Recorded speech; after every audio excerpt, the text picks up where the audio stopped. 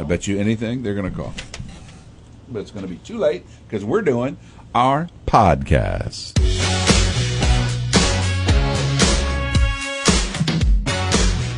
Welcome to the Greg and Dan Show After Party. I wasn't really ready. I'm your host, Corey Wara. We're just going to move past Greg and continue on with the podcast. This is getting ready. The Greg and Dan Show After Party, the show that takes place. We just did 3.5 hours. How right more ready do you the need Greg to be? And Dan Show. I'm their host, Corey Wara, so I'm going to keep talking over these two knuckleheads. When I do this, I these feel two like knuckleheads being Greg Batten and Dan Diorio. It's the podcast that's really about nothing. We talk about everything. So you can turn your brain off at the same for time. this. I mean, it's not like the regular I'm stuck show. in this room with two people who are just crazy. We're not crazy. The liner for Greg and Dan has always been frustrating smart people since 2006, I think it is. We can be frustrating exactly Corey how since... I felt. Oh, yeah. 2005, but Yeah. nobody's counting.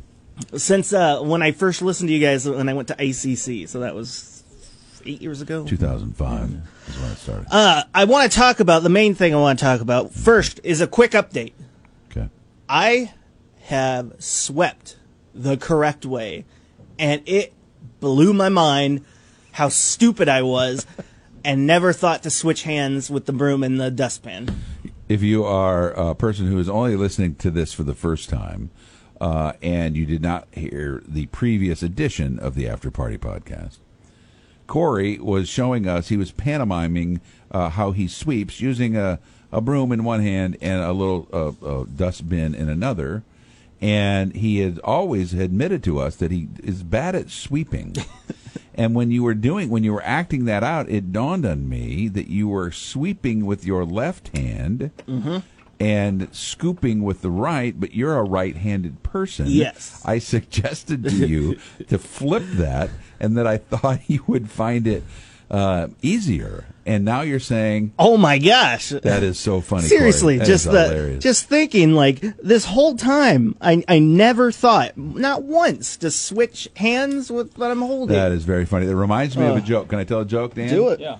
A guy has a flat tire. He's a salesman, a traveling salesman. He's out kind of in the country, and he has a flat tire. Oh, yeah. And his flat tire is right outside the fence of back in the day when folks who had mental issues were living on places called state mental hospital campuses, right? Mm-hmm. And so these folks are, struggling with mental difficulties. And the guy is changing his tire, and he takes off the lug nuts, and he puts the lug nuts in his hubcap. That's where you keep them so they don't fall. And he changes the tire, and he accidentally kicks the hubcap, and all the lug nuts go flying down the sewer drain. And he's like swearing, and he's jumping up and down. And he looks up, and there's a man who's a patient at the mental hospital who says, "Just take one lug nut off the other wheels and use those on that wheel, and you'll be able to get to the gas station safely. Just don't drive too fast." And the salesman looked at the guy, and he goes, "Man, that's genius." He goes, "Why are you in there?" He goes, "I'm crazy. I'm not stupid." That was good, but it was a little long. You were sweeping with your left hand. I thought you were going to tell the other joke, where a guy's a traveling salesman out in the country, and he goes by and he sees a farmer holding a pig up to the apple tree while the pig's eating the apple, and he puts it down. Then he picks up another pig and holds it up and sees another pig. He watches this go on for about 10 minutes, picking up all these pigs, and he goes to the farmer. He goes, "I hate to interrupt, but I go, look," he goes, "why don't you shake the whole tree so all the apples fall down, and the pigs can all eat at once, and you'll save a lot of time?" And the farmer goes, "Well, what's time to a pig?" I don't know what that has to do with anything else, but I love that joke. I love that joke. The main topic I want to talk about today is creativity. Like Dan. Like I was Dan. very creative. Because I was thinking yesterday, I think very visually. When I think of things and plan things, Right. I look at it like a movie. Okay. And I'm curious how you guys try to tap into your creative outlets? Is there something you do, and what does that look like in your head? Oh, this is good. I like this. This is a good one. This is a good one. All right, I have a couple things, Danny, if you don't mind me going first. I can find great creativity and ideas from doing one simple thing: driving. Specifically, driving like a distance, like getting in my car and driving to the Quad Cities or something, or Bloomington, where I'm not in city driving, but out on the road driving. So it's like a long way, like Pekin? Yeah. Yeah. 20 minutes from everywhere, 30 No, minutes from everywhere, yeah. hours Hour, from everywhere. yeah. But you know what I mean? Not stop signs and stuff like that, but you're just driving. And I have to be by myself. Well, no, I don't have to be by myself, even with my family. That's where I come up with some really creative thoughts. I also think visually, and so I need to see things first, moving around and see people in their places. I think about that sometimes about this show before I come in the morning. I see the show in my head, how I think it's going to go. The other one is writing things down. I used to write a lot. I mean, I literally write and just ideas and just let it flow, you know. And I don't do that as much anymore. And I think it's a detriment. I don't think I'm as creative as I used to be. Mine's kind of similar, but if someone says, "Hey, let's all sit down and come up with some ideas," I can't do it there. I have to be doing something else, like gardening or cleaning the garage or other things. Then that kicks in my creative side. Yeah, mundane other stuff. If you've been given the nugget, all right, this is what we're going after. Yeah, then go do something. Yeah, or go I play couldn't golf sit in a or room whatever. and write a comedy show. Yeah, I wonder about that. You hear about these guys; they sit around a table. Yeah, and hammer it out. No, I would have to. Okay, we need to do this. I'm like, good. I'm leaving. I got to go be by myself. I know where we're going. I'll come up with some ideas. Yeah. Yeah, I don't know about you guys, but along with that, can you work with other creatives, or does that get too much in your way? Oh, I can. Well, Dan and I have for years. Yeah, but I mean, like the writing a comedy show. Like, can you sit down in a room with a bunch of creative people? That would be tough. I don't know. I've never tried. Never to tried with it. A bunch of people. Yeah. I mean, it's either. The three of us have hammered out things over the years where we've done stuff. And it's a give and take. It's always a give and take. Yeah. You know? When Letterman used to write with his people, he'd sit with his feet at his desk, leaned back in a chair and trying to throw pencils up into ceiling tiles. Remember him doing that? Yeah. That's kind of it's kind of like, letting your mind go. You got to be doing something else to. Yeah. Yeah, that whole process is interesting, and I don't think that we as a society do a very good job of helping our kids figure that out. Yeah. We try to shove our kids in. I'm guilty as anybody. You try to pigeonhole them, and go like, all right, well, your sister did this. You should do this. Yeah. And that's right now I'm faced with that at my house. The Ginger is in college, but Justice is in junior high. I find myself judging his stuff based on what she did. My one of my not good. One of my next children's like, I'm not that. I'm like, okay, you're not going to be what your older brother is. Right. You're smart, but in your own way. So be your own way. But I think if you want to let kids do that, then what you have to do is stop booking their time. The only way they do that is by being bored. I would agree with you on that. I would say yes, but also making sure that they are doing, at least in my opinion, I don't have kids, making sure they do things out of their norm. Like, if they don't like going out all the time, take them out. Because it's about new experiences, new things that can get the brain going on things. And you might discover something. Like, I, honest to God, hated museums my entire life until I went to school up in Chicago, and I went to museums. I love museums. Paintings, sculptures, all of that. Absolutely loved it. None of my family's really into that stuff, so it's something I never really discovered about myself until later in life. Yeah, you do have to let your kids, in your case yourself, go explore some things. Yeah. There's a quote that is mistakenly attributed to Einstein. It's not his quote, but I always liked it.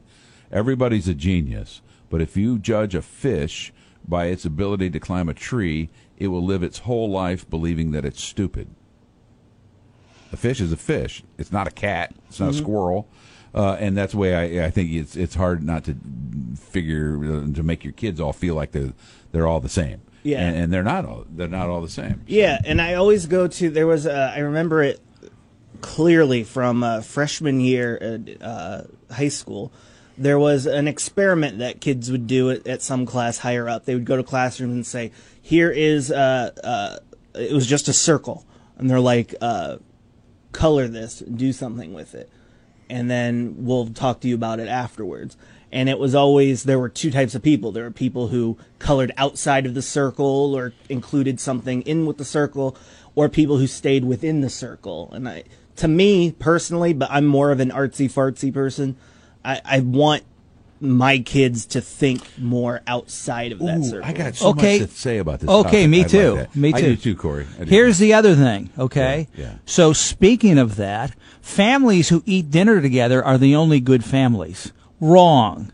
Couples who do all this together are good couples. Yeah. Wrong. Yeah. We do that in life. Yeah, we do. To be a good family leader, you have to do this, this, and this. What if you're not that person? And I'm sorry, but we put people in boxes. Oh, you don't eat dinner together 5 times a week? Well, you're not a good family. Right. I think, and that's psychologists. Or- or if you don't do this by or you the go age to of 30. church. Yeah. If you don't go to church every Sunday, you're Right. a bad person. Right. No, that's not true. No. Not true at all. Yeah, I wrote a column years ago called The Boxing of America. I wrote it for a magazine I was writing for. And there was a movie called Boxing Helena, in which a guy loved this woman so much, Danny, he kidnapped her, cut off her arms and legs, and put her in a glass box. He kept her alive. He fed her. He loved her. He cherished her. But he didn't want her outside that box. We do that with each other all the time. Oh, yeah. The minute you start to do something different than me, I'm like, well, Dan's messed up. Yeah. No, he's not. He's just different. It's okay. But society and Yeah. psychologists We like and family boxes. experts go, Yeah, oh no, yeah. you have to do that. Why? The other thing I was going to say, oh my gosh, what did you say about? Can I tell this story? Do it. Here we go. You ready? Yeah. Kids, 6th grade. Teacher says we're going to have a paper airplane contest. I'm going to give you a piece of paper, and you're going to make an airplane, and then we're going to throw them for distance. Right? You got 20 minutes to make your plane. So the time's going by, and it's going by, and it's going by, and this one kid's sitting in the back, and he's not doing anything. His paper is just sitting on his table. Everybody's making their planes, and they're throwing them, and they're measuring them, or whatever. And the teacher says, Danny, how come you're not doing your thing? He goes, I'll be there in a minute. He goes, but you're not doing anything. He goes, I'll do it in a minute. So it gets down to the time, and she says, well, you're the last one, and here's the distance you got to beat. And he takes his piece of paper, and he looks at it, Yep. and he crumbles it up into a ball, and he throws it twice as far as anybody else did. And she said, what are you doing? He goes, well, you didn't say what the plane had to look like. Oh, and I love that. Yeah, right? yeah. It's creativity. It's right there, man. Yeah. I love that story. Yeah, something similar. It was a college course about creativity, and we had 3 people lined up, and they were in a chain, and they said, get to the door. You got to convince them Right. to get to the door. And I was the only one, not to flex, but Yeah, I flex, do I it. just walked around them and went to the door. They never said to walk through them. Through the person, you Yeah, just went I around just them, walk yeah. around them. Yeah. And it's stuff like that I really like about, you know. I like thinking about all that stuff. I thought of something else that I can do to give me that creative juice that I do like to do. One is music. I like music because I see when I hear a song, I'll see the song in my head. Have you played music? I've never played music. No. Well, when I was little, I played piano for a minute, but not very long. Would you ever consider trying to? I would love to. Yeah? I'd like to play. I'd like to play the harmonica. I would like to really know how to do a blues harmonica thing. But there was another thing when you guys were talking about something else. I had another epiphany there for a minute. Now it's gone. So I don't know. Okay. Something else I do. Man, I'll that could have figure been it out. world changing. It could have been. It could have been absolutely life affirming. Yeah. What else we got? Can anyone not be creative? I think everybody's creative. You think so? In some way or another. Yeah. I think we're told. Oh, Dan, remember Harry Chapin? Yeah. Flowers are red, young man. Oh. And green leaves are green. Yep. There's no need to see flowers any other way than the way they always have been seen. It's a little boy. Oh, this is an appropriate song for today. Yeah. Today's the first day of school in our town. It's a Harry Chapin song about this little boy goes to school first day, and he's wild with his colors, man. He's painting flowers, and the teacher sees these flowers, and they're crazy colors, and the leaves are purple, and all this, and the teacher tells him that no, flowers are red, and the leaves are green. That's the only way. And so he goes through his school years doing just that. Yeah. And then finally, one day in 6th grade or something, teacher says, Corey, paint some flowers, and he does it, and she goes, you can do whatever you want, and she opens up his mind back to the way it used to be. That's right? awesome. Yeah. Woo! That's all good stuff. I like talking about that. Oh, yeah. That is good. And it's not even January 1st. Do you think it's good to teach kids the boundaries first and then break them up into the loose? Or I don't know. You got to have some boundaries. Yeah. But I in my fantasy world, you wouldn't do that. You let kids just be who they want to be. Well, here's the thing, and I'll give a good example.